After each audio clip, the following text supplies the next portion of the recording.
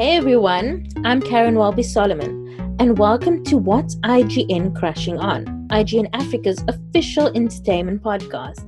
I'm your host, and I'm joined as always by my producer and editor, Rebecca Barches. Hello.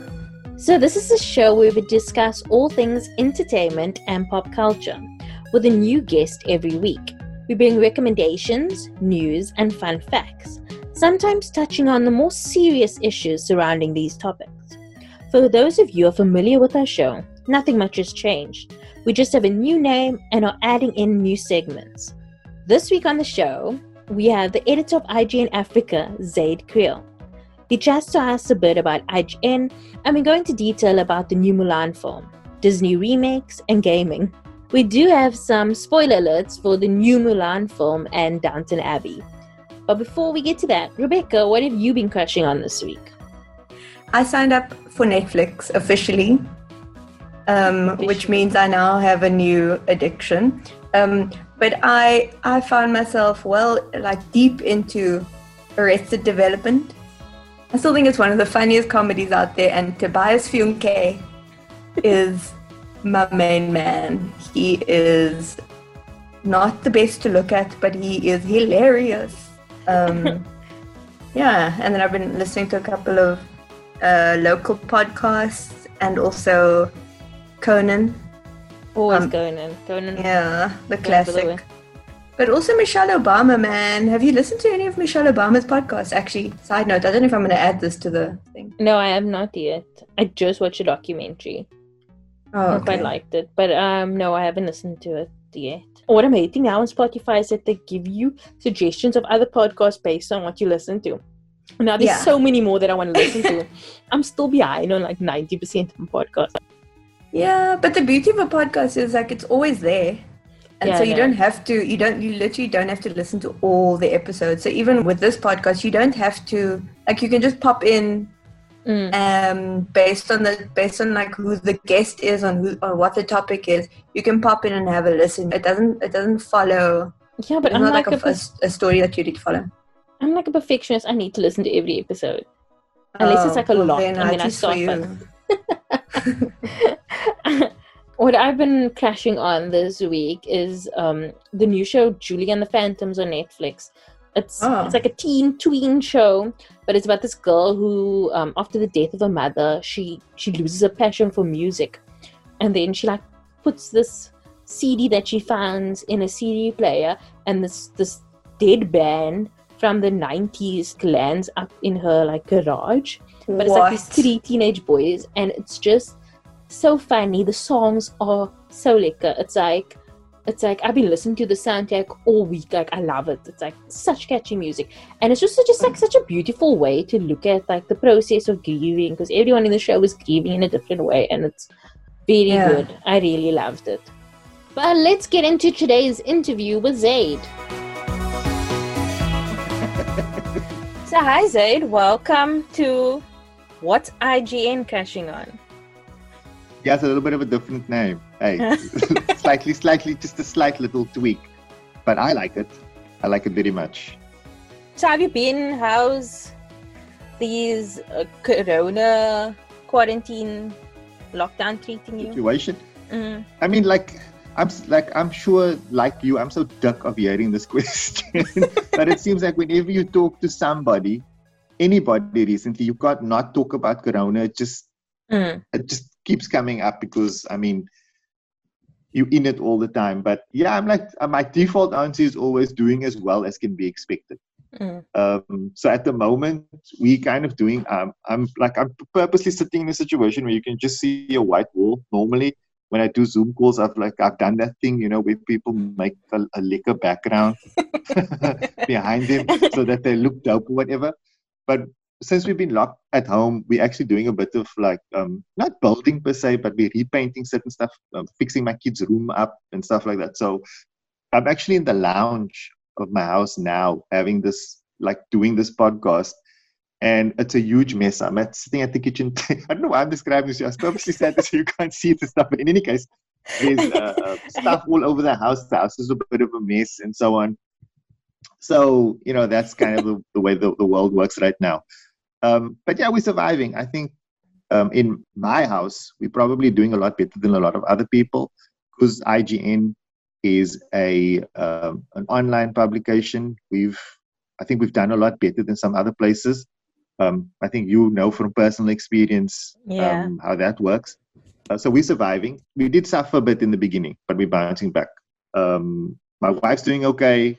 I'm doing okay. The kids are schooling at home. Okay. Well, one of them we just sent back to school yesterday, but that's a whole other story. And I wish I could be more excited about this question. It's like, how are you doing? and I realized, I was like, the more I'm talking, the more dire this answer is becoming. So I'm going to ask if we can move on to the next question. Okay. I'm just going to go with a no comment. Okay, so let's talk a bit more about you. So, why did you decide to become a journalist or go into media? I think, like with so many people, that I didn't really decide anything. If we're being honest, I've actually got this weird situation where, and it's funny, I was talking to my wife about it yesterday. I didn't know what I wanted to do when I finished school, like so many people, right? All I knew at that time was that I wanted to be in media in some capacity. I wanted to make TV commercials or Hollywood or direct or act or something. That's what I wanted to do, right? My mother wanted me to be an engineer. Those things are completely the same. So she insisted that I apply to the old Cape Tech, like you young people know it as Kaput. So I applied for engineering there, and then as a secondary, because back then you needed to apply for more than one thing. They always told you, like, apply for this and apply for something else. So as a secondary, I applied for marketing.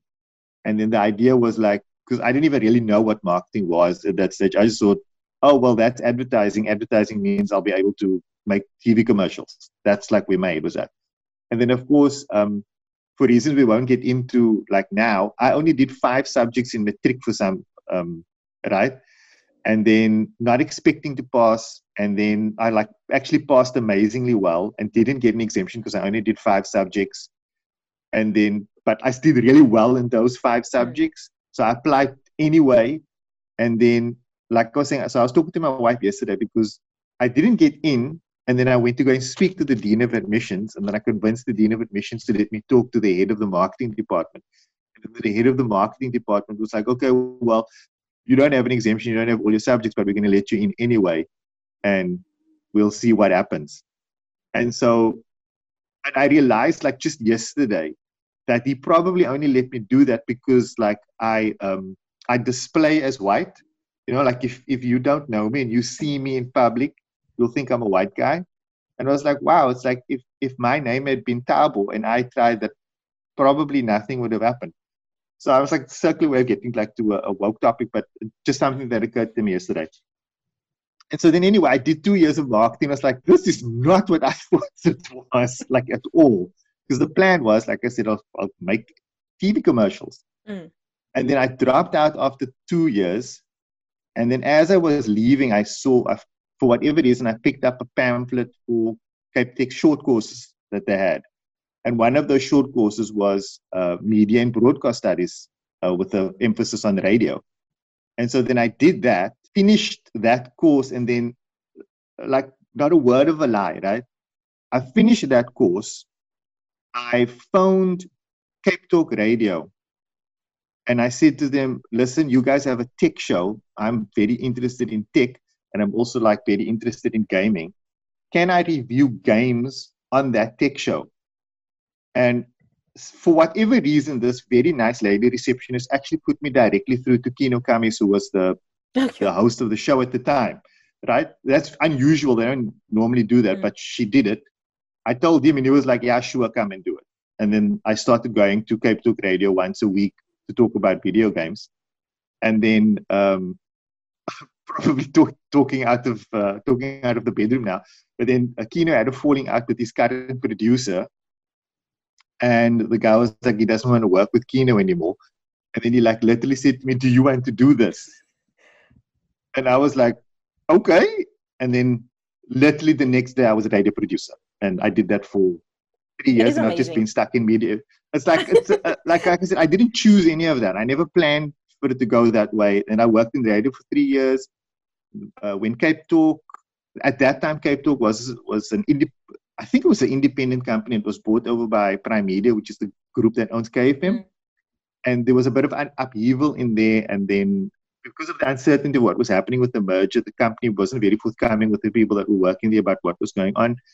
And so I got a new job because I needed job security. I just had another baby, wanted job security. Then I got a job in television, and I did that for 2 years. And then the job in television kind of ended because the show was cancelled. And then I just dropped from media job to media job after that, usually writing or whatever. But the thing is that like during all that period, like the thing that got me started kind of like was the video games, right? And then even though my actual job eventually evolved into like being a radio producer and effectively like becoming a hardcore journalist, so to speak, with no formal training, just kind of learning it as you go. Video games was always a part of that. So I always tried to find avenues where I could talk more and more about video games. So I would write for various websites, anybody that I could find that even showed a vague interest in it. I saw, hey, they wrote something about video games. That's my thing. I would do that. And then fortunately, what was it after the web? There was a web, I don't know if it still exists, but there used to be this hugely popular website in the early days of South African internet called iAfrica.net or something. Yeah. And they were in the same building as Cape Talk. I think owned by them now? I think that was... Man, I don't know. I know that up until a few years ago, they were still in operation, but I don't think anybody goes there anymore or whatever. And so I started writing for them like on a freelance, but basically permanent basis for like the longest time. And then I suppose at some point after that, they got like a permanent tech editor. And then that guy started doing it on his own. And I fell by the wayside. But I would always find some outlet where I was allowed to do this. And then I worked for a long time, like from the gaming side now, I worked for a long time for MWeb. MWeb, they did like a thing where they were really pushing gaming. And they put together like this really small team of guys that could write about gaming. But over the years, they started losing interest because I don't think it was like MWeb isn't a publication, man. MWeb is an ISP, right? The whole thing is we want to connect people to the internet. We're not trying to educate them about video games. And after a couple of years, that fell through. And one of the things that I did early on, like this whole journey with IGN it's like almost like a 10-year journey. So like the timelines of how I'm telling you the story is like really mixed up. I should actually write this down one day. But at some point, like when I first started at Cape Talk, I noticed that there was a difference between IGN.com and IGN.com Australia. And I thought, well, that's very interesting. They have a separate office in Australia. And so I started looking for emails for someone that works at IGN. And just for interest's sake, like, I don't know if like I said, I'm telling the story like in a hobnob kind of way. Like, so IGN is one of the oldest websites on the internet. It was founded in 1996, like with a focus on video games in particular. So it's like one of the OG websites, and it's like still going. And like up till today, it is the number one biggest video game website in the world, right? The second biggest is a site called GameSpot, which ironically enough was my preferred place to get my video game news. But like IGN is like tens of millions of readers bigger than GameSpot. Like, I don't know if that's currently true, but it was at one stage, right? It's like the difference of like 100 million to 80 million readers, something like that. So anyway, I started looking for emails. And then the guy that founded IGN is a guy called Pierre Schneider, and he still works there. I think he's the only person of the original IGN team who's still there. And somehow I got this guy's email address. This was like all the years of working at Cape Talk, which like taught me how to find people and track people and whatever. And I emailed Pierre Schneider, and I'm like, hey, man. Well, I mean, I didn't say it like that. In the email, I was like, hey, man, I noticed you have like an IGN, like America, and you have like an IGN Australia. Would you be interested in like an IGN South Africa? And then he linked me up with somebody because they hadn't really done something like that, but he hooked me up with someone within the company. And I've still got these emails because I literally founded, I started a CC in pursuit of this, like of creating this licensee relationship. And there's about 10 years of emails between myself and this guy, and then his replacement, and then his replacement, trying to negotiate to create an IGN Africa. And in the interim, between my initial email and me eventually becoming the editor of an IGN Africa, I'm not saying that it was my idea, but I'm convinced it is. In that interim, they started creating regional offices for IGN all over the world. So there's an IGN UK office, there's an IGN Israel, there's an IGN Middle East, There's an IGN China, and so on. Almost every country in the world has an IGN office, and it all works on a licensee basis.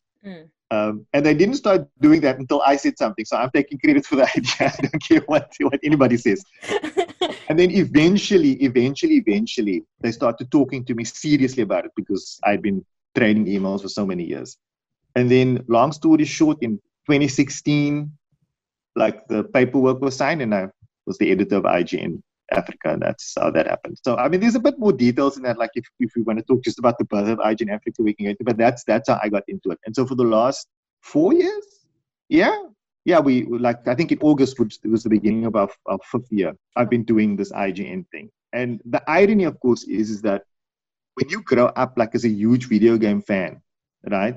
Your mind is like, I don't know how to make video games. I'll never have those skills, but I can work in video game reporting in some capacity. And I did that for the longest time. And once this has happened, because this was like a dream come true for me to work for the biggest video game website in the world, right? I actually have like an email address that's at IGN.com. That's massive. And I thought to myself, I'm going to be playing video games all the time. It's going to be amazing and whatever. And then, of course, what ended up actually happening is that I spent all my time in a managerial position. I do more admin and management. I play very little video games. I do play them, but I play them very little, way less than I would like to. And I spend more time trying to do business dealings for the website to keep it operational. And I spend more time creating revenue reports and things like that. And then obviously just also maintaining the site itself, curating the site. I thought at the very least I'd get to write more. I'd have the freedom to write about things that I'm actually interested in. And I write very, very little content on the site myself, which is like kind of upsetting because I have all these opinions and no time to actually do them. But that's me. That's kind of like where I come from. And then, of course, so then like people that are listening are like, okay, well, why is Karen talking to a guy about video games? Like, I thought this was like a pop culture podcast. Video games is part of pop culture. That's point number one. And then number two, it's like, one of the things that IGN learned pretty early on, and you'll see this on almost every video game focused website, is that like people that like video games tend to like comic books, tend to like sci-fi movies, tend to like television. It's like, it's not our only interest. So like if you go to IGN.com now and you shoot www.ign.com, go there now, you'll see that the content we've got a focus on video games, but there's a lot of movie content on there. There's like interviews with celebs. There's like deep dives into like what is the meaning of the new Dune trailer and all of that kind of jazz. So these things are very much intertwined. And so that's also become an interest for me. I've probably done, actually, the funny thing is, I've probably done more entertainment-based stuff over the last while than video game stuff. But that's kind of like our focus, how big the focus for us is on pop culture and entertainment and so on as well. And it's not just genre fair, so to speak. I mean, just yesterday we actually did, I chose not to publish it locally because as far as I'm aware, the movie's not getting a release locally. But there's this new film called One Night in Miami. I don't know if you know about it. No. Right? So Regina King, you know Regina King, right? Yes. She directed it. This is the one she directed. She directed it, so directorial debut. So we gave that movie a 10 out of 10, right? Apparently it's phenomenal. Is it one of the film festivals?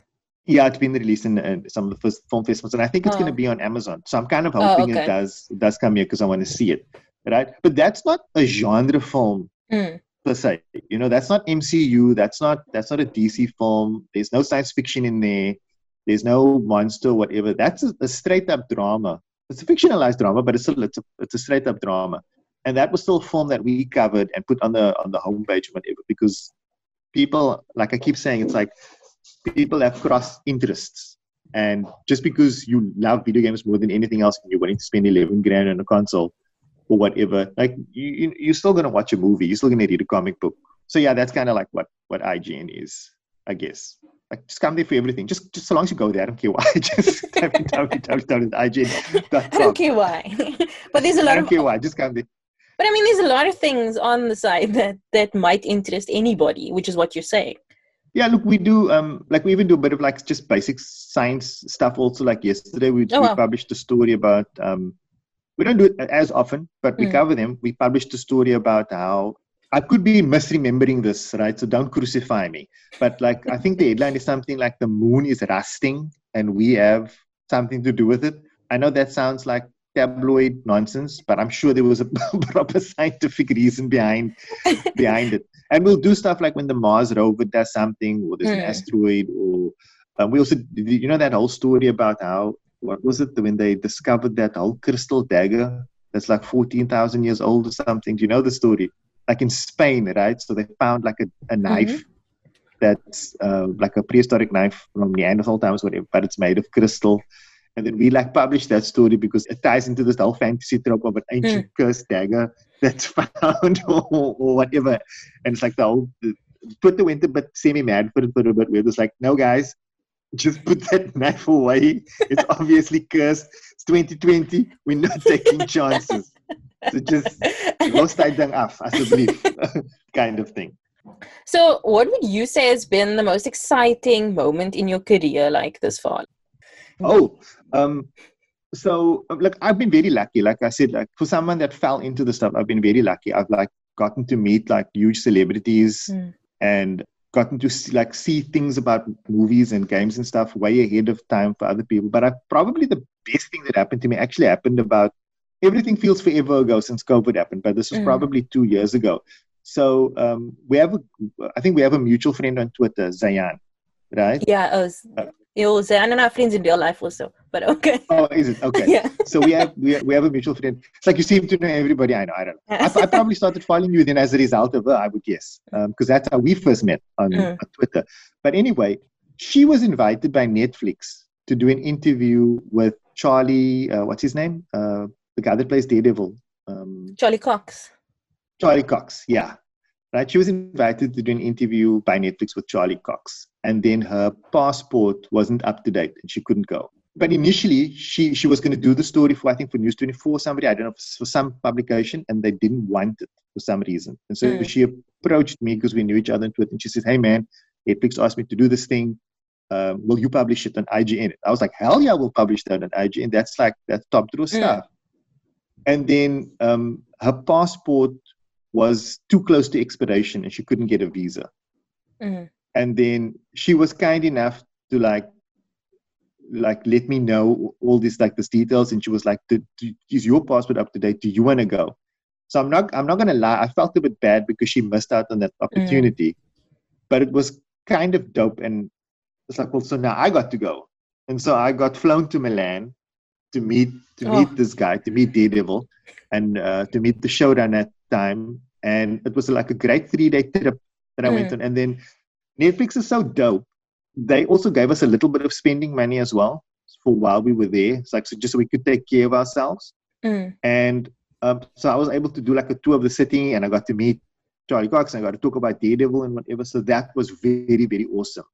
But like in terms of like highlights, it's difficult to say. Like there's been so many, right? Just in terms of getting to play video games before anybody else, that's like always fun. Sometimes you get a review code for a game, and the game's only going to be releasing in 2 weeks, and then you need like, well, I kind of need to keep it secret that I'm playing this game and so on, because people aren't supposed to know that it's out yet and stuff like that. I got to meet Morgan Freeman, which sadly, Morgan Freeman is an old man, in case you didn't know. And I had the misfortune of getting to meet. I was the last person to interview him. I did those group interview things. I'm sure you've done them before, right? It's the worst way to interview anybody, but whatever. I hate it. And unfortunately, we were the very last group to see him. And I think he had started doing interviews at like 7 or 8 in the morning already. And so he'd been at it for more than 12 hours. Sure. So we come into the room with the very last group, and Morgan Freeman is gatful. He's done. He's like, I'm tired of talking about Invictus. Mandela was great. We all know this because this was when Invictus came out. It's like you people are South Africans. You can probably tell me more about Mandela than I can. And obviously, as everybody that was in that interview was kind of starstruck already, because none of us had met somebody of his caliber. So we were kind of asking these softball bullshit questions anyway. How did you feel? Whatever. And then, but he was tired. He was like, I'm over this. So I had also already been there like 3 hours, just like waiting for my turn. So I get a chance to ask a question, and I ask him, I say, listen, your performance in that movie is like really, really good, right? There's no doubt about that. Do you ever worry that when people think about Nelson Mandela in the future, they're going to think about you in the same way that when people think about Mahatma Gandhi, they think about Ben Kingsley. They don't actually see the actual Mahatma Gandhi. And he's quiet for a bit, and I'm like, oh yeah, I had my chance to talk to like a huge star. I've asked him a question that he's never heard before, something that he can really think about. And then he's quiet for a bit, and he says to me, you know, his name wasn't Mahatma Gandhi. That was his title. His name is actually Mohindas. Quiet. And then they moved on to the next question. He didn't even answer. He didn't even answer my question at all. And then all the other questions were kind of very super softball and whatever. And that was I would have been like, you know, his name wasn't actually Nelson Mandela. It was Rory Glagla. No, but I was like, I'm not going to disrespect Morgan Freeman. So that was like, when it was done, and I went back to the office. I was working at Leadership Magazine at the time. That was how we secured the interview. But anyway, I go back to the office, and I'm like, I can't use anything of that interview at all, because the other people asked like nonsense questions. His replies were 3-4 sentences at most. So it was a complete waste of my time. And for a while, there was like, wow, Morgan Freeman sucks. I hate Morgan Freeman. And it's like, you know what? He was an old man. And like, he was tired. He'd been doing this all day, answering the same questions or whatever. And yeah, whatever. Put your hands up and leave it at that. What else are you going to do? It's actually like the best story ever. I'm sorry. Okay, cool. I'm glad someone was entertained by it. But surely you think back now and you're like... No, look, when I think, I can tell that story now and laugh about it. But you learn fairly early on, right, that when you're in a job where you get to meet high-powered people, or people in the public eye, not necessarily celebrities per se, but people in the public eye, you kind of feel like you already know them just because they're public figures or whatever, right? So then you always go into these meetings with some kind of preconceived notions about who they are or whatever. And oftentimes they'll disabuse you of that perceptions pretty quickly. Yeah. You know, some people are exactly like their public images, and others are completely different. But then on the other hand, it's like it also kind of humanized him. And when I think about Morgan Freeman, I think about The Shawshank Redemption. Right? That's where my brain was. That was, for me, that was the best movie he ever made. And if you think about his career and whatever, that man's made a lot of incredible movies, right? So you always see that. But then you meet him under these circumstances, whatever, and you realize he's just a guy. Yeah. He's just a guy. Like, he's the only thing that really separates him from you and me and whatever is that he gets paid a lot more to do the things that he does. As extraordinary of an actor as Morgan Freeman is, or any one of these people that have like great Hollywood careers or whatever, there are like 1,000 other actors just as good, and they just haven't been discovered or had the part or whatever. So that's really the only differentiating factor. Yeah.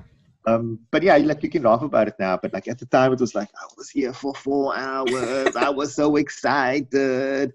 And then like when you actually got to ask your question, it was like, oh my God, that's such a dope question. And then he's like, I think he just heard Gandhi, and it was like, shit, I need to say something about Gandhi. And then he threw that fact out. And I don't even know if that's true, like what he said. I was too angry to check. One, this Karamachan Gandhi is his real name. Well, there you go. I did a project on him in like grade 5. And I still remember you were holding that knowledge until you heard the story. She was like, when is this knowledge going to be useful, teacher? Don't worry, Miss Welby Solomons. One day you're going to do a Zoom call with a random guy, and that information is going to come in handy. See, there's no knowledge that isn't power. Okay, let's go back to games. So what would you say is like the most exciting or like coolest games right now that people should be playing? The problem with I hate that question. I remember once having to do a bit on Cape Talk actually, where some newspaper in Australia published the list of like the 10 greatest games ever.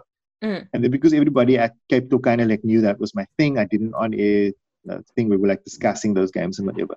And it's actually a very hard question to answer because games aren't just one thing, man, and they differ from each other in some respects to such massive degrees. It's like, is this even the same thing somehow? But currently, for me personally, for you personally, the game that I'm playing the most is a game called Apex Legends, which actually came out last year. So technically, it should be an old game, but it's kind of in that you've obviously heard of Fortnite, yeah. Like who doesn't? Who doesn't know Fortnite? So Apex is kind of like Fortnite, but a little bit more grown up. So it's a bit more mature, and it's a focuses a bit more like on actual gameplay playability. Which isn't, I'm not disparaging Fortnite. That's a great game. It's just not for me. So I play like a lot of Apex Legends whenever I can. When we're done here, I'm going to go and try and play Apex Legends if I can. But the funny thing is that that's not usually the kind of game that I play. This is the thing that someone was asking yesterday as well, what's the best game of the generation, right? Because all the new video game consoles, the new Xbox and new PlayStation is going to launch in November, right? That's like around the corner. So someone asked the question, what has been the best game of this generation, of the PlayStation 4, Xbox One generation? And I was like, there's been so many good games. Like, it's crazy how many top-tier games have come out in this generation. Just maddeningly good games. Breath of the Wild for Nintendo. What's this game called? Horizon Zero Dawn. The Last of Us 2. Resident Evil 7. It's just crazy how many good games came out. And I don't play online games really. It's never been my bag. I played a bit of Call of Duty when the first one came out. I got reasonably good at it, but it's actually not my bag. And for whatever reason, this Apex Legends game has a hold on me. I'm terrible at the game. I'm like the worst. Right? I'm like the worst at the game. Like, I get maybe, if I get 1 to 2 kills in a match, it's like I'm the happiest person. But I cannot stop playing this game. I love it so much. And the weird thing about it is that my youngest daughter is 11. She has no interest in games, really. Not really a game player. She plays Pokemon. She loves that. But I wouldn't go so far as to call her a gamer in general, right? But this child loves to watch me play this game so much. And I don't know if that may be part of it, why I enjoy playing it, right? But, I don't always play it with her. But she loves to watch me play this game. So the thing like with Apex Legends is because it's an always online game, and the game is continually evolving. They're always introducing new elements, new characters, new techniques and whatever. So it's never stagnant, right? So whenever a new character comes out, then like my youngest daughter asks, like, Daddy, they're going to like release a new character. I need to see the trailer about it. And she gets like invested in this very thin veneer of a story that's going on.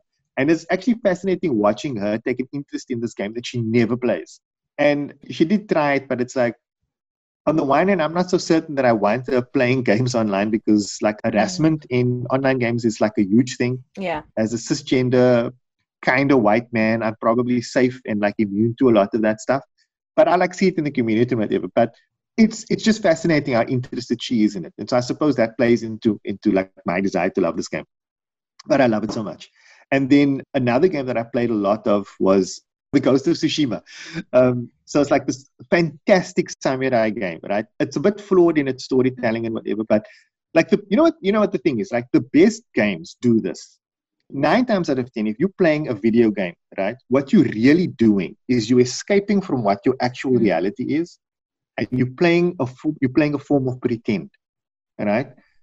And the best games let you feel like you are actually doing something. So that's why like games like FIFA and the sports games and so are so popular, because they simulate that experience to a degree that you could never be that good, right? So like you always hear people say like, "You my bro, are you then just to pay 1,500 rand for FIFA? Like are you mad, right?" But oaks do it, right? So you can rather than just go buy a ball or kick a ball outside in the street. It's like, yeah, I can do that. I can kick a ball in the street, right? But there is no way that I'm going to be able to make a run from my goal, from a deflection from my goalie, run all the way across an entire field, like past 11 other Brassa, right? World class players, and then like Shibobo the goalie and score a goal. It's not going to happen. But like playing a game like FIFA lets me do that. Right? Allows me to do that. And then like look, it extends to everything else as well. It's like nobody's ever going to be able to like strap on body armor and then fight aliens that are attacking from another dimension or whatever. But the best games let you feel like you've actually done that. It's like one of my favorite games of all time. Up to this, I will swear by this game. If that's the only game I can ever play, I'll be fine to do that. Is any one of the Batman Arkham series games. There was a series of games that came out like a while ago, like on the PlayStation 3, Xbox 360 time, right? So that was maybe 7 years ago, I think. The IGN review for that game, I remember, was done by a guy called Craig Miller, who worked with IGN at the time. And one of the things that he said about that game, and it was repeated by so many other journalists, is that the thing that makes that the best Batman game ever, and probably one of the best games ever made, is that game makes you feel like you are Batman more than anything else. And when you play that game, it's like yeah, shit, I feel like Batman. It's like I am doing Batman stuff. I'm knocking guys out like Batman. I'm detectiving like Batman. I'm sneaking around like I'm doing all that stuff. And that's the thing that I love the most about video games, is that it gives you an opportunity to experience something that you could in no other circumstance experience.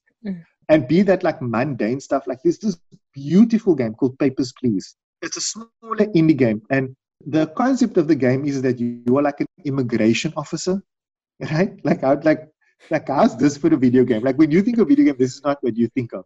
You play an immigration officer at the border, like a fictional country. And then your job is people come to you and say, I'm a refugee, I'm asylum or whatever. And then you need to stamp their papers. Or they'll come in and say, yeah, we're just coming to the country for trade. I'm coming to visit my family and whatever.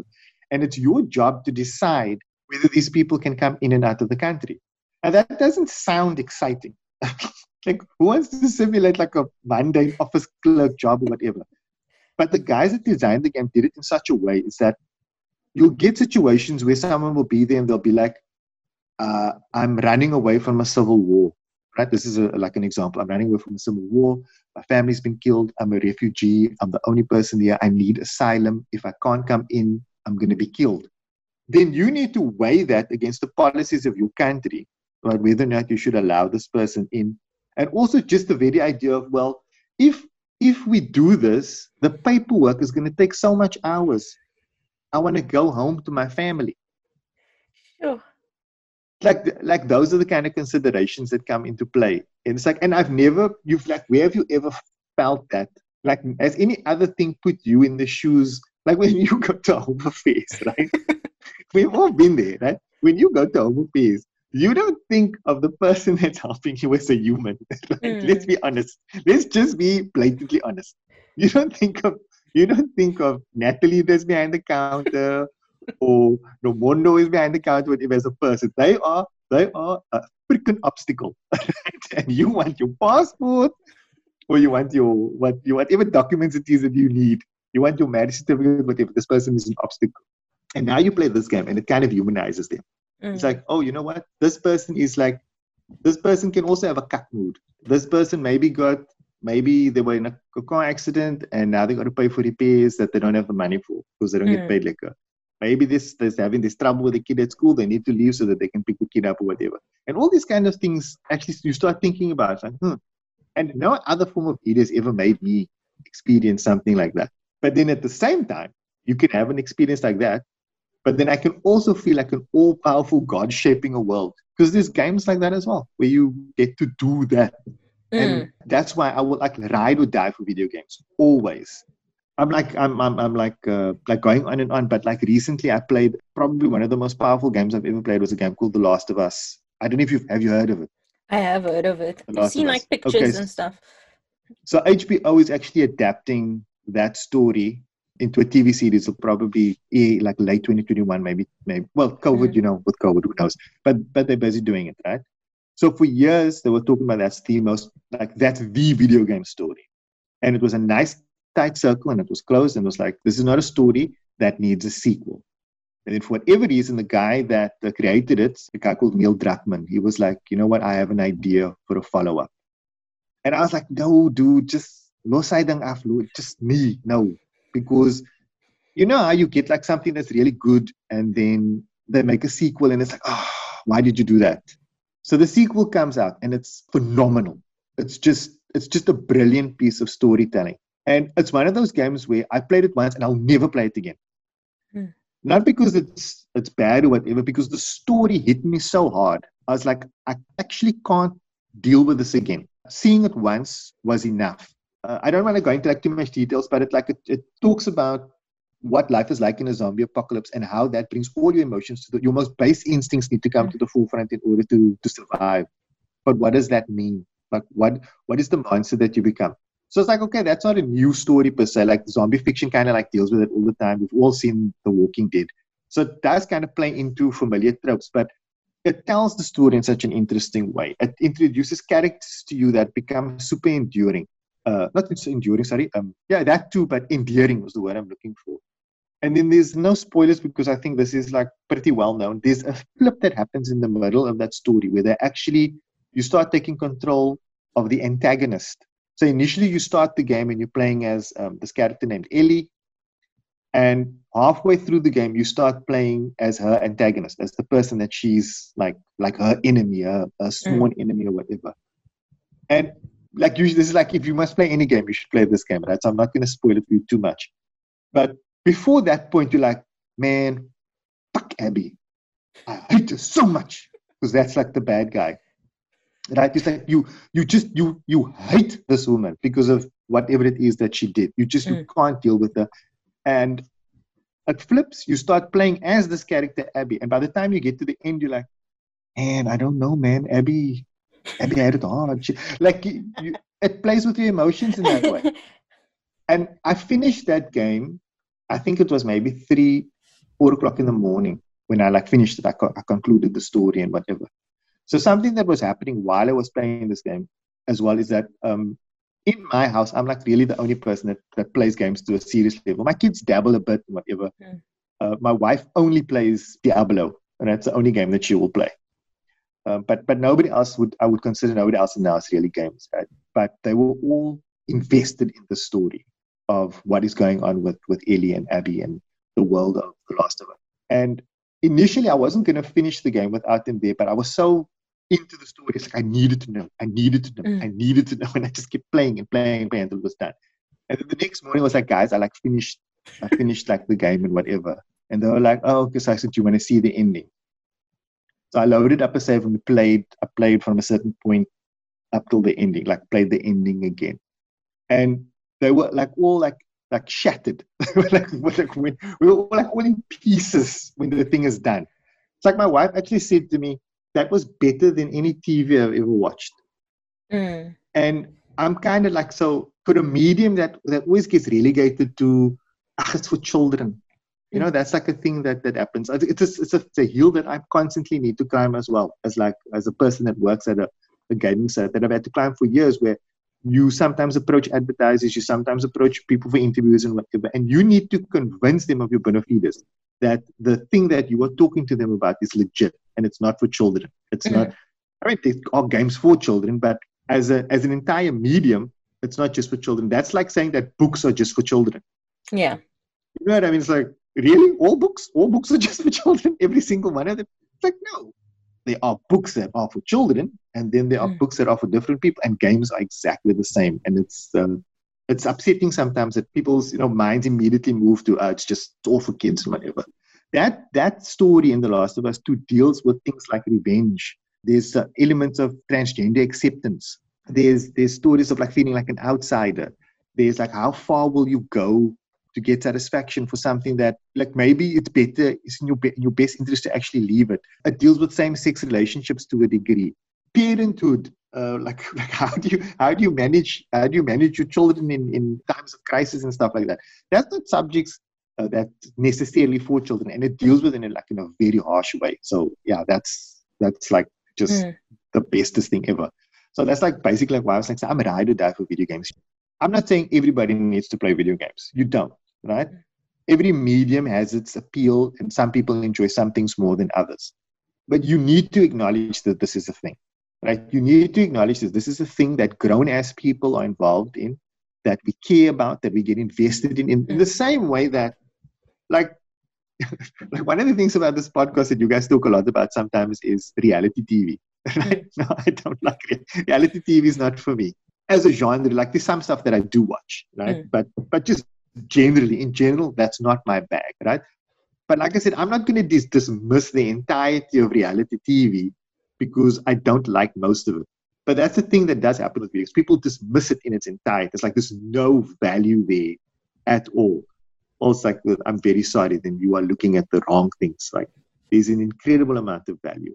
And look, the best sign for that always is if something is making money, number one, you need to pay attention. And then number two, if what's the word I'm looking for? If a critical mass of people are discussing these things in detail, then there must be something there. Like, that many people can't be deluding themselves about the moral or intellectual value of something. I mean, you can go on YouTube now and just do a search for the merits of The Last of Us 2. People go into in-depth analysis about that story. And it's not just that game. It's like a whole bunch, like lots of games. It's critical analysis of all this stuff beyond just as a consumer toy to play with, like to hang around with. Like, there's like another, I hate the game. It's just me. But it's done really, really well. It's a game called Red Dead Redemption, which is like a cowboy. You've played Grand Theft Auto. You know about Grand Theft Auto, right? I know what it is. Okay. You know what it is. So when we're done, I'll tell you about my my gaming. You experience with that. My experience with games. So like Red Dead Redemption is like, on the surface of it, is effectively Grand Theft Auto, but during cowboy times. So instead of cars, it's horses, and it's like a cowboy era thing. You 6 shooters, the whole shebang. So I hate the game because I just think there's like design parts of it that I don't agree with, and it's just incredibly boring for me. But the story of that game is apparently phenomenal, right? It's just the characters, it's so meaty and whatever. And at the time that game out, there was like hundreds of videos of people just discussing the story. And you don't see that kind of engagement for nonsense, for little things. Like, people really talking, it's like, what motivated Arthur to do this thing, or this character to do that? Why did he do that? That was so foolish, and things like that. So there's always merit in these things, and you can't ignore that. But again, it's like I was saying earlier, it's like there's no obligation. Like, my point isn't that everybody should be playing. There's no obligation to play video games. There's no obligation to watch TV. There isn't, right? I just don't like people to be dismissive of it. Yeah. That's my thing. Like, you don't have to be into it. You don't have to like it. You don't have to enjoy it. Right? But don't look down on people that find enjoyment of it. And it's like I've like always just been caught up in all this geek stuff, right? So like comic books and Star Wars and all of this other kind of stuff. And I'm like 40 now. And I'm kind of typical in that respect. There's like so many people that are my age and older that are huge Star Wars nerds and stuff, right? And people are still like, "Nee, that's for goodness, so clean, so whatever." It's like it really isn't. It's like, yes, the primary. Look, I'm not denying it, right? The primary Star Wars was designed for children, and it's targeted at children. That's a fact, right? You can ask George Lucas yourself; he'll tell you.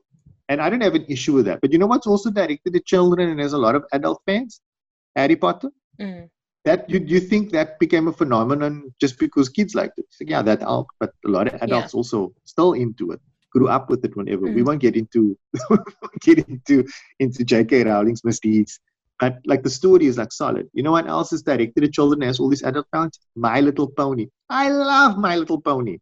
Like, that's like the best thing ever. I'll watch that all day, every day. It's not made for me.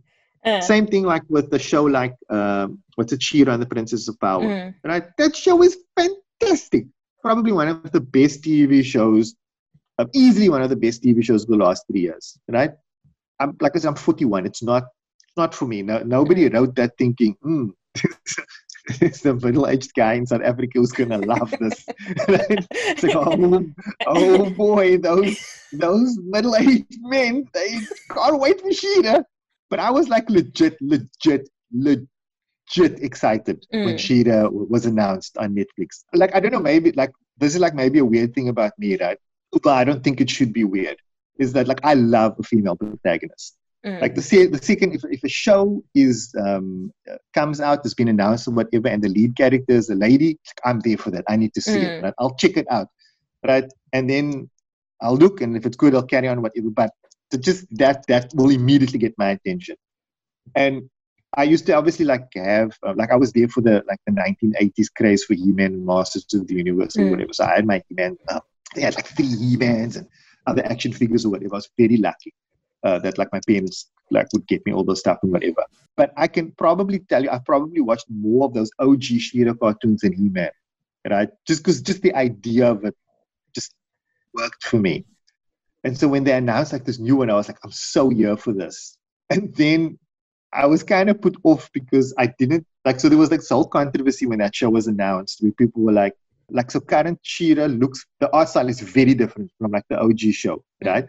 And even like her outfit is a bit more demure, right, in terms of what it looks like. So like OG She-Ra used to wear like a strapless dress, strapless dress with like a very short hemline, right? It came to like a mid-thighs or whatever. She had like super long blonde hair. So like the new one is like more covered up. There's like no cleavage going on. And she has like a cycling shorts type beat going on and whatever. And so everyone was like, oh no, this isn't She-Ra, because they obviously needed for whatever reason, they needed this character to be more sexualized or whatever, as if there isn't enough of that. And I looked at it and I was like, oh, I'm really disappointed, because like She-Ra is a product of the 80s, but did they really have to add shoulder pads? Was that something that we like? Nobody was asking for that. and that was my biggest bone of contention, is that this shoulder pads or whatever. And it took me a really long time to get past that. And then the other thing that also really pissed me off was that you can ask you can ask my kids, right? Up till today, I will randomly just start singing like the music from, or humming the music from like shows that I used to watch when I was a kid, right? And like the music from She-Ra, from the original She-Ra when she would transform, that's my jam. I was like, oh yeah, like when this new show comes out, they're gonna have like this new, they're gonna like update that song. It's gonna be so dope and whatever. And then the music isn't even remotely similar. I was like, oh, I can't watch this. This is the worst. Because like I don't know if you like remember, right? Did you ever see OG She-Ra? No. Okay. I was sorry, man. Sorry for you. Sorry for you. But the music used to go like dun, dun, dun, dun, dun, dun, dun, dun, dun, dun, dun. It's like this trumpet playing, but eventually like as a thing that she says when she transforms, right? And so the new song is like, how does it go? It's like something like that, right? And it's fine, but it's like, this is not epic. It's like when that first song, it's like, oh snap, shit is about to show up and shit is about to get real. And the new one is like, oh, like a reasonably good-looking lady is going to turn into a slightly more reasonably good-looking lady kind of thing, but with sword, right? I never ever like got that vibe. It's like, oh, the Kodak in his brass, they're gonna cock now, right? But I mean, that's just me. I'm like the same guy I'm like disappointed. There's a new DuckTales like series as well, right? And they got, I want to say it's Carly Rae Jepsen, but maybe it's just a Carly Rae Jepsen sound alike. Okay. Maybe it's not actually her. I feel like I know this, but okay, I didn't do a grade 5 project on it. So like on DuckTales. Okay. Like your school was way more fun than mine.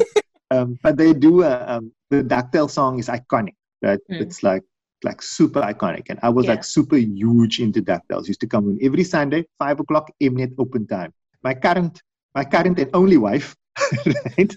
She phoned me once. Zulu was still in high school, mind you.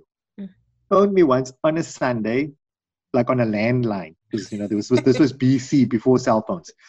So she phones me, and DuckTales is on, and she obviously wants to just chat, because that's what we would do in the 90s. And I'm like, hello, and I'm very like caught up in whatever. And she's like, are you doing something? I'm like, DuckTales is on, and she's like, okay. And she puts the phone down. And she So still that tells you married what you. So tells you what kind of hero this woman is. She still married me. So I'm like deep into that song, right? Like the original OG DuckTales song is like the bomb. And so the new series, smartly, they were like, you know what? Song's iconic. We're gonna keep that song, right? So they have, like I said, I think I need to like Google it or whatever, but I think Carly Rae Jepsen sings it. So the song is like there, whatever, and you've heard the song, right? I don't think I've heard the new one. Like, I don't know, I'm singing a bit too much on this podcast. No, it's fine. It's like life is like a hurricane here in Duckburg. Yes. It goes on, and then it goes like DuckTales. Woo! And then I'm like jamming. I was like, oh yeah, this new song, I'm jamming. I was like, I'm loving the new DuckTales song. It's like cool. It's like they were like, yeah, clever, we're keeping the song. And then she gets to the woos and she's just like, DuckTales, woo. Like, it's like, what? Where's the energy? So, where's the energy? It's like, nah, man, this is somebody else's DuckTales. This ain't my DuckTales. It's like, nooit gesien. I can't watch this anymore. I'm like that petty. I did watch it eventually because the show was like really good. But like that song is just not what it's supposed to be. It's like, guys, come on. We had every opportunity. Like she was singing it so well. There's clearly a producer on the other side of the glass when this artist is singing the song. Just tell her to give just a little bit more energy on the woos. That's the part. That's the bit we wait for. Like yeah, hard again, yeah, in duck. And then even no. I'm sorry. You like, I don't know. You done messed up. You goofed, and you're gonna have to try and fix it somehow. Maybe in season 2 they'll re-record the song somehow. But I actually listen, want to watch it. Oh, sorry. DuckTales. DuckTales. Yeah, you should totally watch it. You'll like it. Like, you know, Disney does bad stuff as well and whatever. Like, but when they kind of like, for the most part, have a handle on this, taking stuff that we've done before and zhuzhing it up a bit and representing it to us. I mean, not so much with like their live action output now, which kind of reminds me, I don't know if I'm like segue on your behalf, but no, like, it's fine. Go ahead. Mulan? Yes. Have you seen Mulan? I watched it last night. And what did you think? You know, I wanted to like it. I really, really wanted to like it. Like, oh my God. I don't know if you listened to the podcast, Myths and Legends. I have, but I haven't listened to the one about the folklore story of Mulan. So I know it, yeah. So like that in the episode of Myths and Legends, when they talk about how different the original story is to the Disney one, because this is an old episode. It's like from 2016 or something like that. They talk about Mulan, and then my thing was that, okay, if they're gonna create a one that's more like the Chinese legend, which, you know, honors the Chinese people, I might enjoy it more. But it doesn't do that. Number one. Number two, I was very underwhelmed. It's like, expected more. I have like my personal someone did a YouTube video a while ago about their rating system for movies, right? And they called it GBF, good, bad, fine, right? And I watched that video and I was like, that's my rating system from now onwards as well. I'm rating everything in my head canon as GBF, right? And the new Mulan remake falls squarely in F.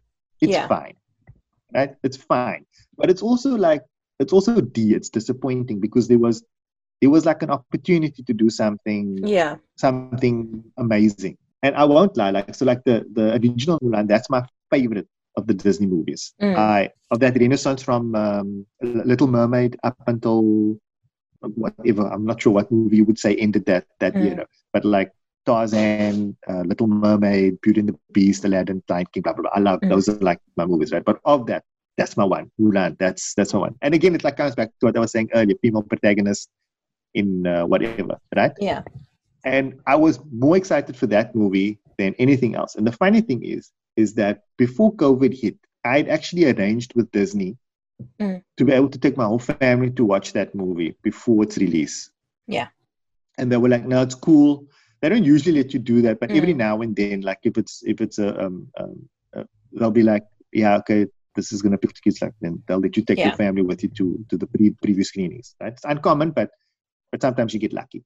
And then of course the screening was delayed because of COVID, and I was so disappointed. And it was still my birthday as well, I think. Would have been on my birthday. And so I've really been looking forward to watching this movie. And I suppose that's part of the issue. I have something up too much in your mind, things like this happen. So I watched the movie and I was like, it's fine. It's fine. I kind of see what they were going for with this whole concept of her chi, right? That she has. Like, basically, she's a Jedi now. Yeah. But that was fine. I was like, she's like straight up magic now. She's like, got this. Spoiler alert. Sorry if I ruined that for anybody. And I was like, I get what this is about, right? So like the first movie kind of was this whole idea of someone who is young and scrappy, put into an impossible situation, and they have to think their way out of it. And because their life experience is so different, they are like approaching these problems in a different way, right? She's not a man. She's not a soldier in that capacity. So the way Mulan dealt with the issues in that animated film came like from that perspective. So with the new one, I think what they were trying to do was, and I think it's a good approach, was that here is someone that is incredibly capable. She is really capable, so much so that she's actually better at all of the stuff than many people around her. And society is telling her she needs to hide that because it's not feminine. And like, look, I have like 4 daughters, and like I'm married to like the bestest woman ever, who doesn't get upset because I didn't want to talk because I'd rather watch DuckTales. So, like I'm like into like gender equality and things like that. So I like, and like my wife, I like always defer to my wife about these things, and she's like, look, that's actually a good pathway to build a story on, because I'm sure there are many women who are good at what they do, incredibly good at what they do, possibly even better than anybody else in the place, but they are not allowed to show their skill, or they show their skill but they don't get credit for it. I would imagine that's something that you've experienced. I would imagine that any woman anywhere that's done anything has probably experienced that in some capacity or another. So I was like, okay, cool, man. If you're going to update Mulan, that's actually not a bad basis. Like, a lot of people take issue with that particular aspect of the story, of the whole, she's straight up magic now. She's not a scrappy underdog. She's not really going to struggle. I was like, that's kind of the point. That's kind of the point of that character arc that I saw, is that she actually can do this shit, but everybody keeps telling her, you are not allowed to be good at this cuck because you're a woman. Yeah. And at the end of the day, that was the thing that saved everybody, right? And then the emperor of all of China is like, damn, girl, we should have let you do this from the beginning. And so, honest, so that's like the basis of that story arc worked for me. Yeah. But just the decisions that they took to get to that point, it was like, no, why? No. It's like, and then, when a movie dissatisfies you on that degree, I'm like that. I think most people are. When they're unhappy with something, then they start nitpicking at all other kinds of tiny stuff that you would have overlooked in a better film. Like, why when, okay, spoiler alert, but I mean, I'm sure people have seen the original movie and it's similar. It's not that different from the original. Yeah. But like, when it is revealed that she's a woman, she doesn't wear armor to fight anymore. Yeah. Like, okay, but I even get she's that magical, as well. but her hair's down. Yeah. You still need to have your hair out when you fight. It's one of those things, right? So there's like certain movie tropes that you just kind of like need to accept, right? No, I don't think so. I don't think so. Yeah, okay. Even Wonder Woman wore armor, like. Like the thing that I got from that was like with the hair being loose, I was like, she could have tied her hair up in a different. Look, I think the idea there was that she lets her hair down so that it's obvious that she's a woman, right? Yeah. Probably that's the thinking. So look, I'm not a woman, so I don't know. Like I'll defer to your opinion, but I also I like it when I watch something and then people make practical decisions that they would have made in the real world. Like if you're gonna go fighting, tie up your hair, right? Okay, fine. I can overlook that because it's not gonna lie. It looks dope when she's kicking ass and she flips her hair. It looks before. Let's just be honest, right? But I think the thing with the armor was like, that was kind of like maybe like a visual metaphor for like stripping herself of the trapping of men's world, probably. Yes, but she could have put the armor back on. put her back on? I don't understand. And yeah, but I think she had that. She had that. Because she had like a red, like she was wearing like a red dress thing, right? Yeah. And then I think around the waist, if I'm not mistaken, I might have to watch it again. I'm like 90% sure she had like a skirt armor type thing around her waist. Oh, okay, maybe, I'm like 90% sure. But yeah, I get what you're saying. I do get what you're saying. It's not as big a deal to me. But yeah, I get it. The thing that bothered me more was like, you'll remember in the original movie when they fight with the Mongols, she fires the what's it called? Like the firecracker thing. And then it goes into the mountain and then that creates the avalanche that wipes out the Mongols, right? Right? So like in this one, they obviously they do that same thing, but then they say no, she gets the Mongols to fire one of the catapults into the mountains to drop the snow. It's like that scene makes no sense because just on a logistical level, what happens is that the catapult is firing at her friends, right? So she comes up behind them and starts shooting arrows at them. Then they turn that whole ass catapult around to shoot back at her, right? And she makes it seem as if there's more of that. That's not just that, because she like puts helmets on the rocks so that it looks like there's a lot of people. But it's like, she's so close to them. Why are you shooting catapults? Like at that distance, like who is doing that? And then like it's clear because they're like firing arrows at them because they see the helmets, right? So they have an idea of where her position is, right? And then the brass just like, nah, man, we're gonna kill this goose with the catapult. So we're gonna turn this whole thing around. And I was like, okay, that's extreme. But then they don't even shoot it anywhere near her because she's not even near the snow line. So they overshoot the catapult like miles past, and it hits the mountain behind, and now the snow falls. And so that's like, okay, that's dumb.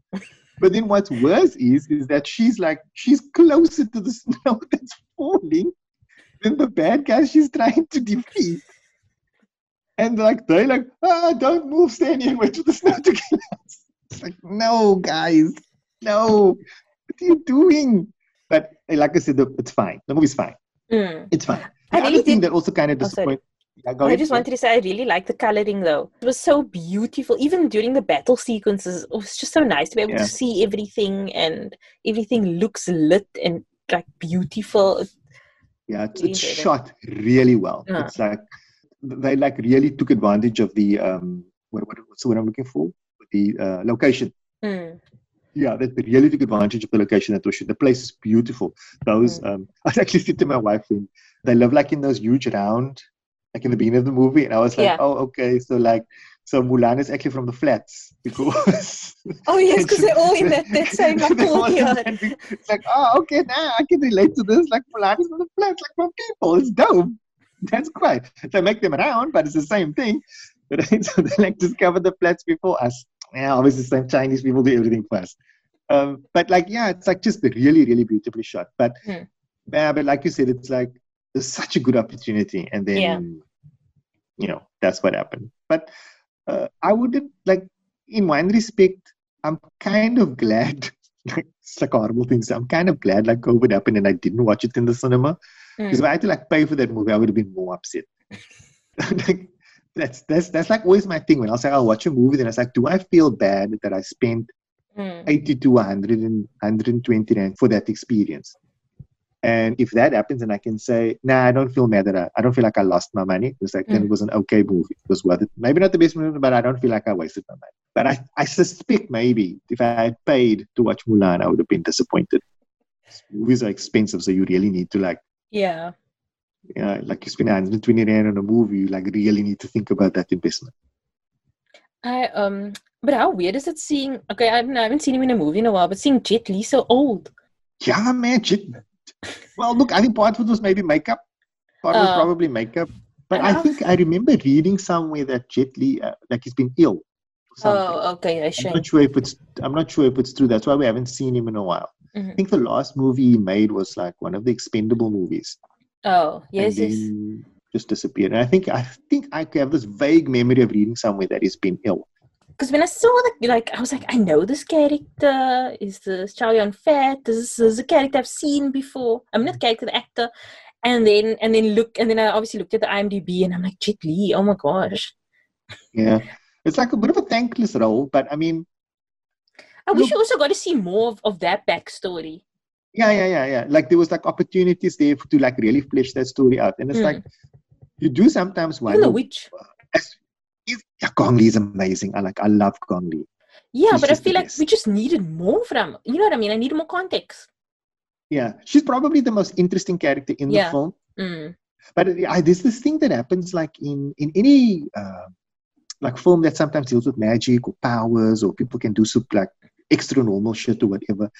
I'm sure there's a word for it, like on tvtropes.com. I'm sure they have a page for this phenomenon that I'm going to describe. But it's a situation where you get someone that's like very powerful, and then because of reasons of plot, they still look not powerful anymore.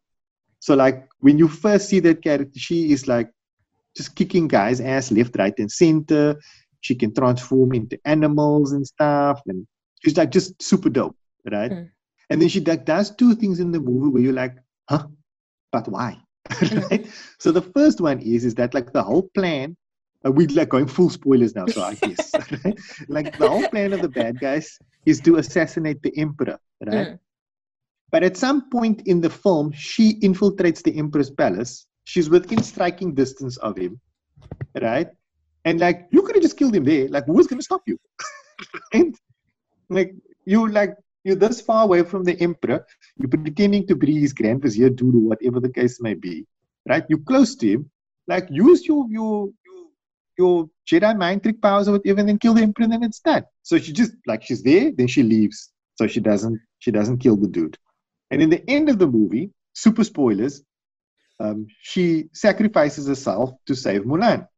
And it's like the way that happens is also like, I'm sure there was 1,000 ways you could have caught that arrow and lived.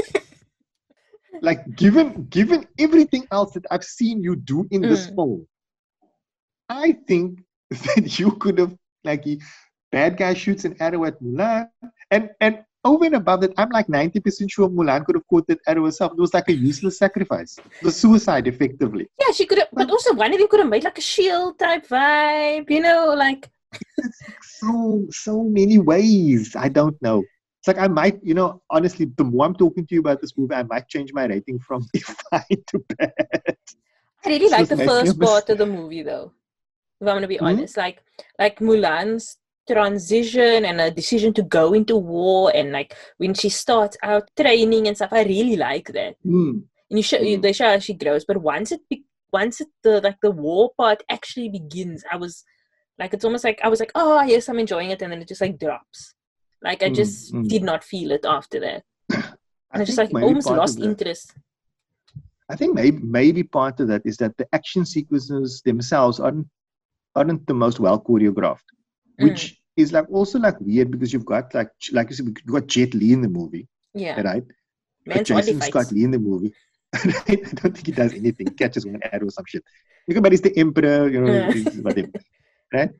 You got Jason Scott Lee in there who's like doesn't get enough credit for his acting ability. I don't know if you remember him from Dragon, the Bruce Lee story. I did not watch it. Biopic. It's an old biopic. It's actually Jason Scott Lee, the guy that plays Borikan. He's I don't know if it was his debut movie, but the movie that gave him his fame was Dragon, the Bruce Lee story, which is like just this biopic about Bruce Lee's life and whatever. It's way better than people give it credit for. Anyway, he's also a really competent martial artist. And then you got like Donnie Yen, who is like he's the Jet Li of his generation, basically. Like that man is like probably the greatest on camera martial artist currently working, right? In Asian cinema, bar none. I mean, he is phenomenal. And he's also multidisciplinary. Like he's not just good at kung fu, right? He's really good at jiu-jitsu and wrestling and normal boxing and whatever. And then over and above that, he's a very competent. Nobody's going to give Donnie Yen an Oscar, right? I'll be honest. But he's a very good actor. You've got these guys in the film. You are in China. I kung fu choreographer, guys. But you don't think that maybe what they should have done? Yeah, I think that was about it. Yeah, I was saying, do you not think maybe what they should have done is hired a kung fu director? or someone who was experienced in Kung Fu. Because while Nikki Caro was good, I mean, I think she's very good at making these kind of like slow drama type movies. Yeah. Look, I'm not familiar with it. Like, have I seen anything that she's directed? Have you watched Whale Rider? It's like one of those movies I should watch, but I kind of haven't. It's a really good movie. But she's from New Zealand. I think she's part like Maori. So it's part of like, it's her story. Not her story, but a story of a culture that she knows.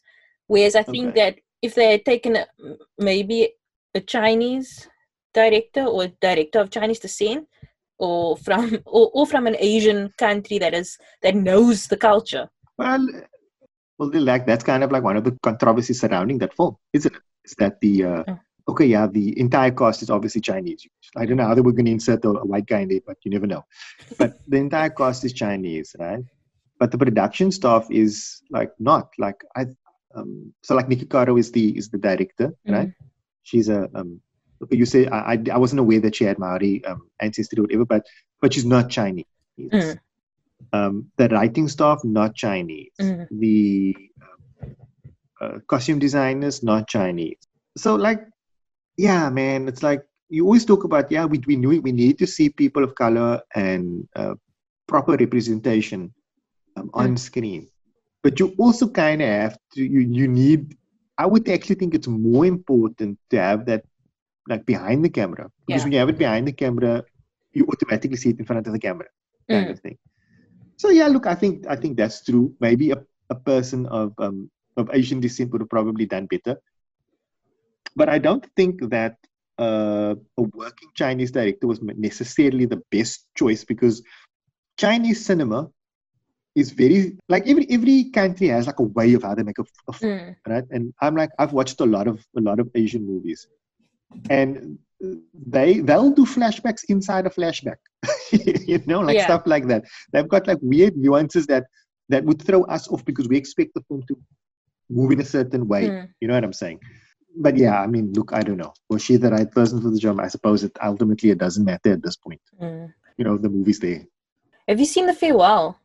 Oh yes, with Awkwafina. What is the name? Awkwafina. Awkwafina. Yeah. Yes, I love that movie. Yeah. And then of course, like the Zima is her father, and he's also Mulan's and whatever. I enjoyed that movie, Farewell. And then there's another movie of his which is kind of similar, called Tiger Tail. Have you seen that? I've not, Netflix? But I listened to an interview with the director or the writer, which I also found quite interesting, and I actually do want to see it. Yeah, so though that's a good movie. It's a bit slow in the beginning, and I'll be honest, the actress that plays his daughter in that movie, I've seen her in other stuff, and she was way better. I think I don't know what she was. Like her character is just a bit, something about this, just like a bit one note, but that's an excellent movie. But yeah, I have seen The Farewell. Who's the director of The Farewell? Lulu Wang. Do you know? Lulu Wang.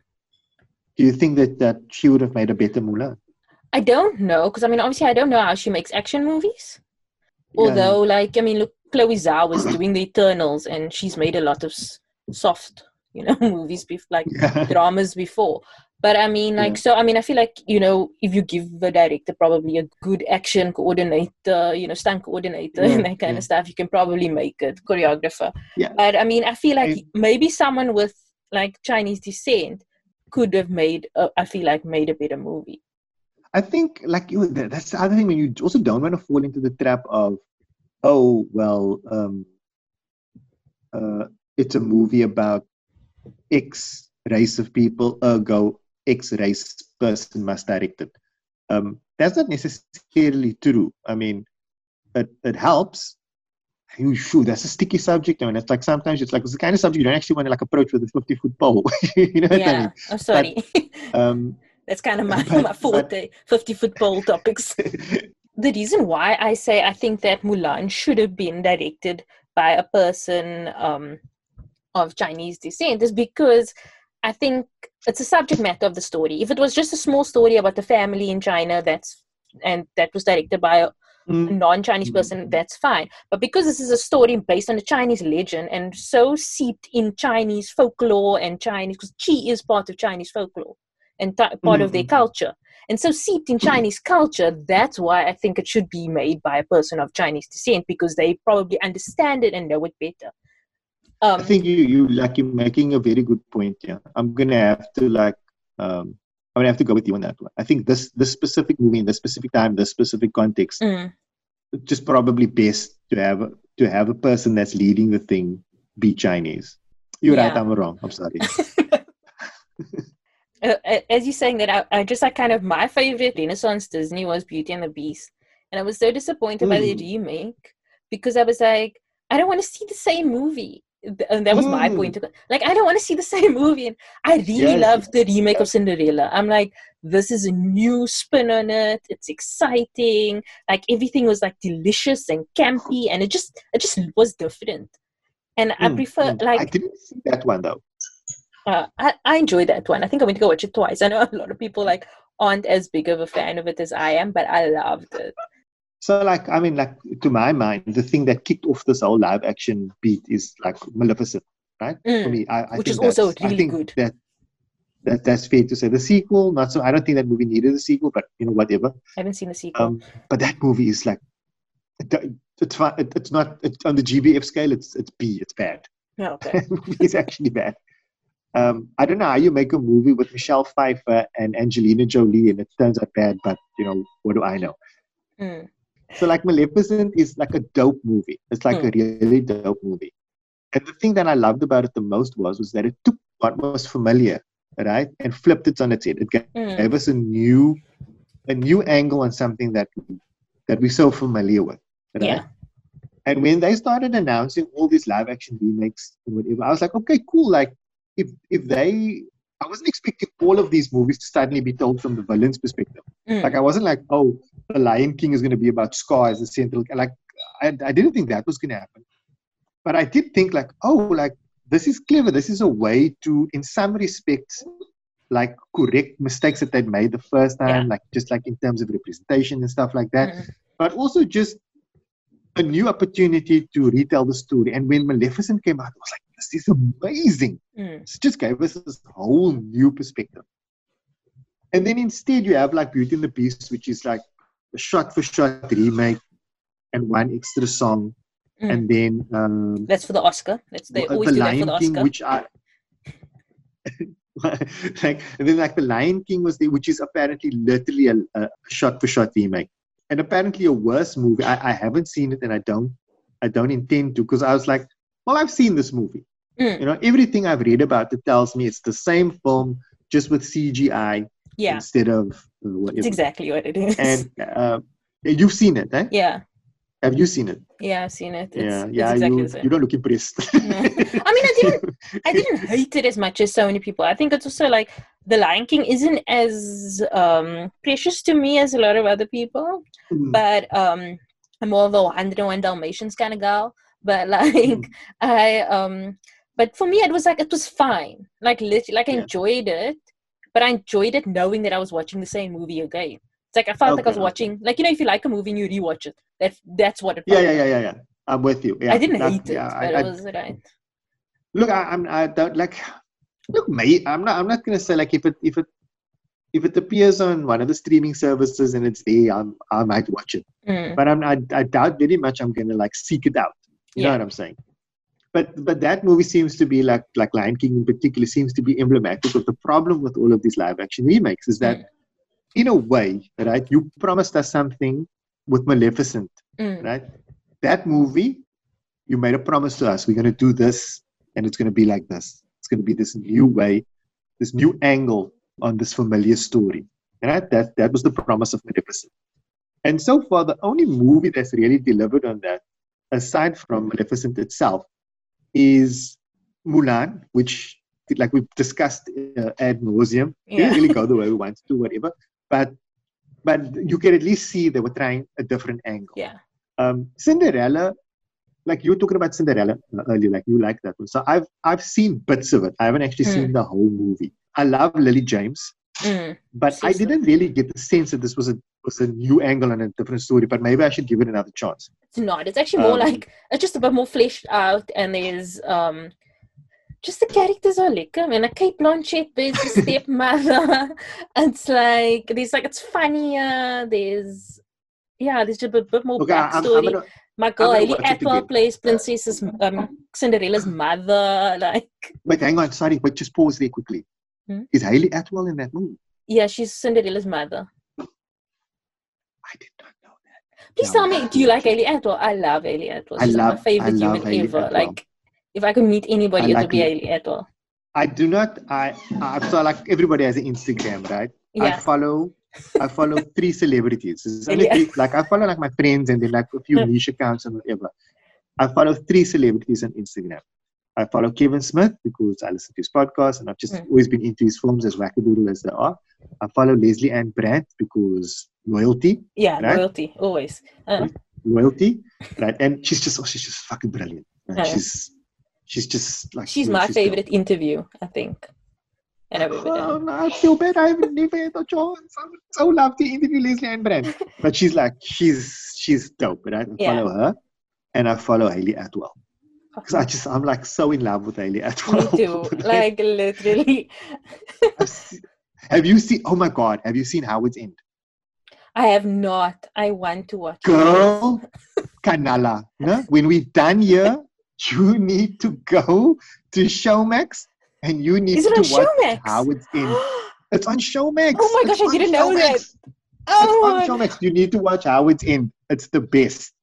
I like, so it's funny, right? So my family has this, we all like what we like, right? So like, I'm obviously into like, I'm into this kind of stuff and this person's into that kind of stuff. So there's very few things that all 6 of us will watch together, right? But somehow we all have a thing for period pieces. Oh right? My gosh, it sounds like a team. It's like, it's weird, right? So like all 6 of us will watch Little Women. We love that movie. I think we watched it twice.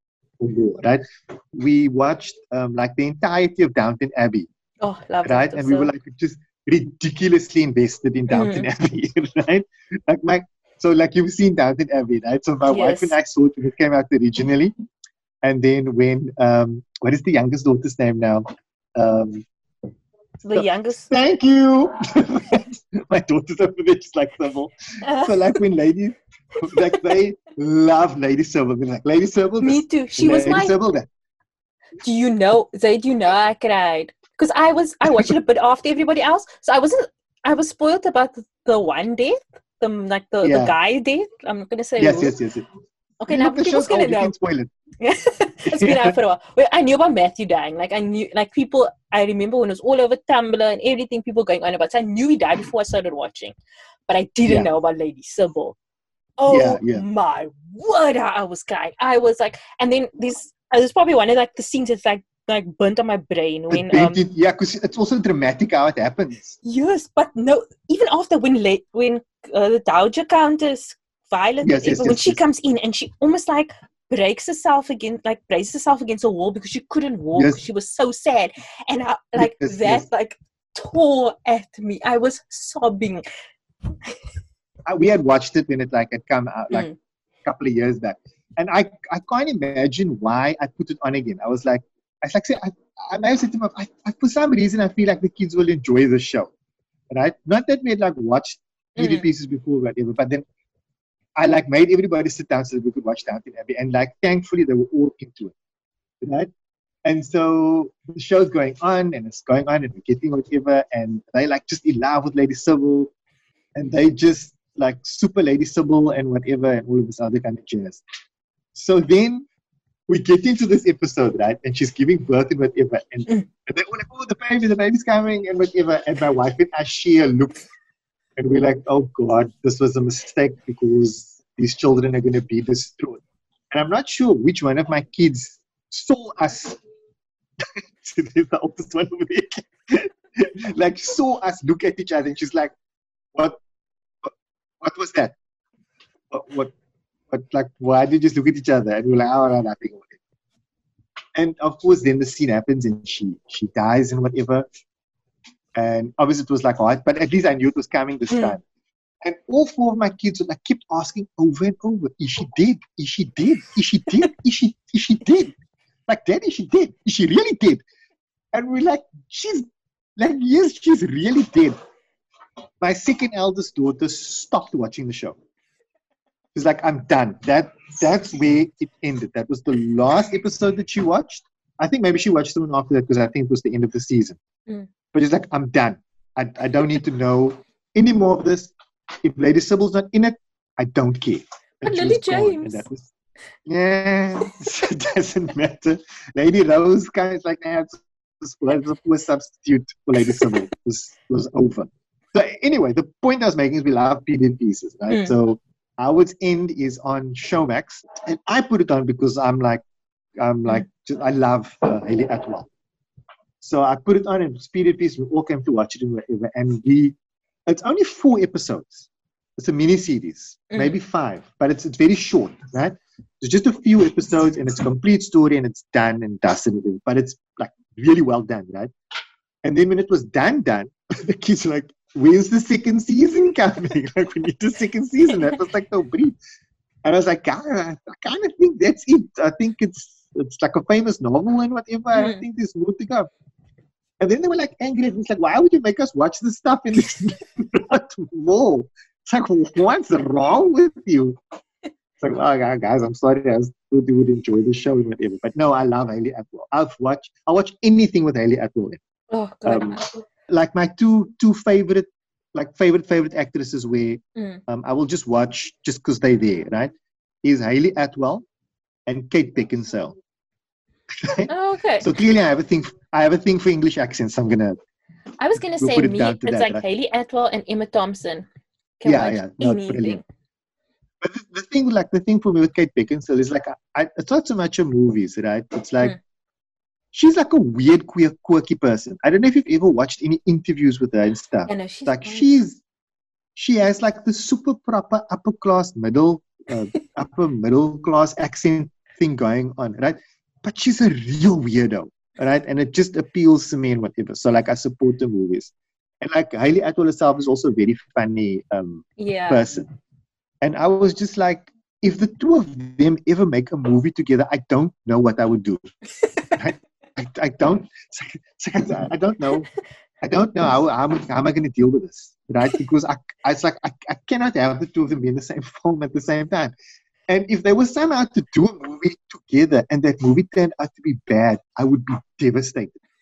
So I don't like. There's just no point in watching any.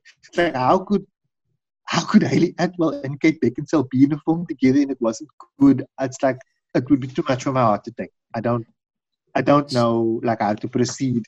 I feel like I'm gonna send you. It's too much. I'm gonna send you. But yeah, that's like my favorite. So I'm gonna send you the picture of my. You're gonna send me a pic, okay? Of my birthday cake, the one year, my Hayley Atwell birthday cake. My sister made for me. Okay, you win. Like, it wasn't a competition. I know it wasn't a competition. There's like space for everybody to be fans. But it was a competition. You win.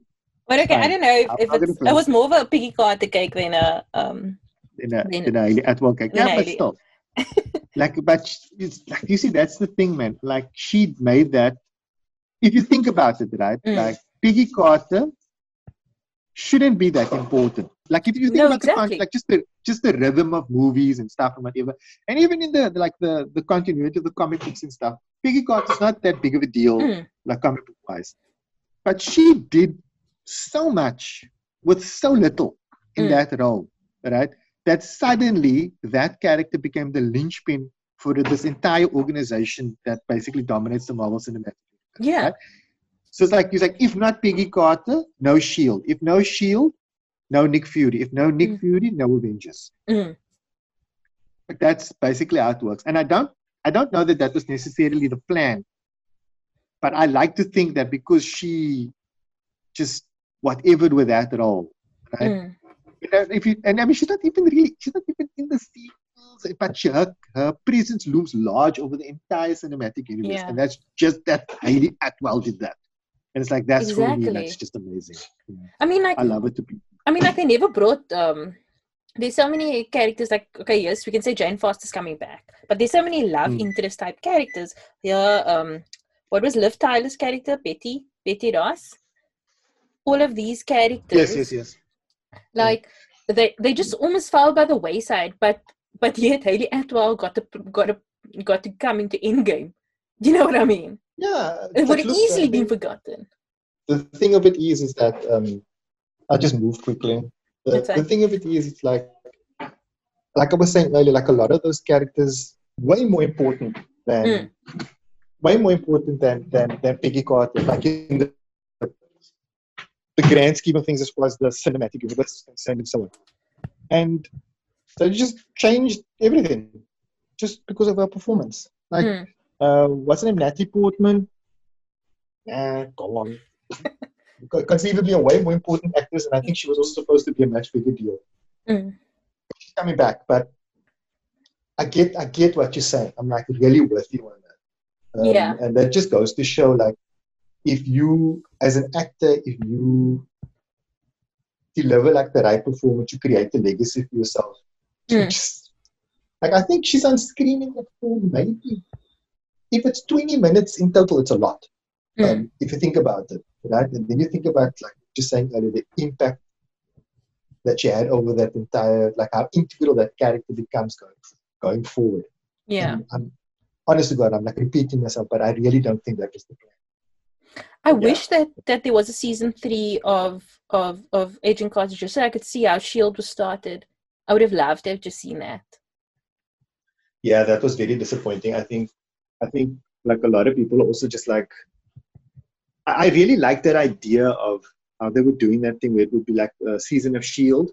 And then when that would conclude, and we'd get a season of Peggy Carter, and then they would flip-flop like that.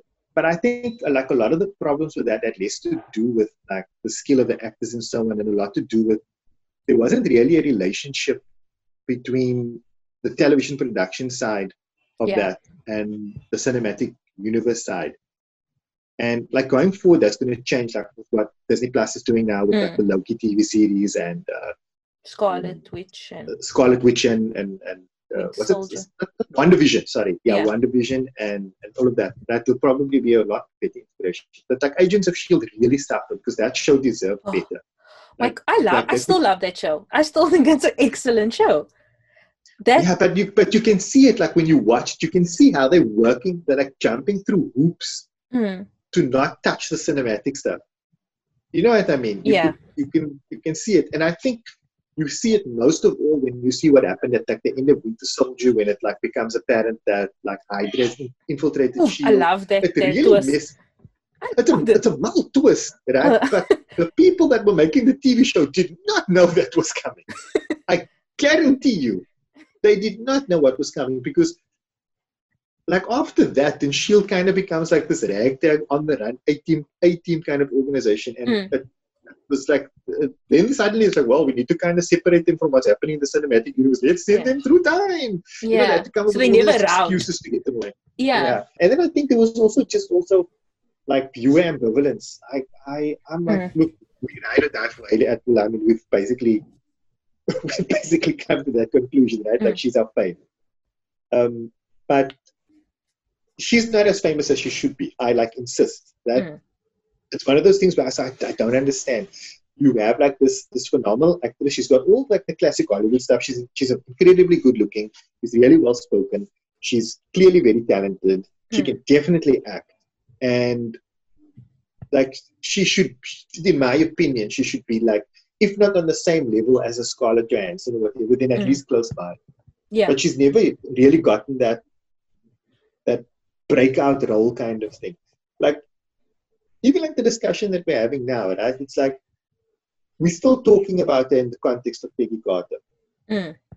But where is Hayley Atwell's starting role where you go like, oh, she's known for being this person in such and such film.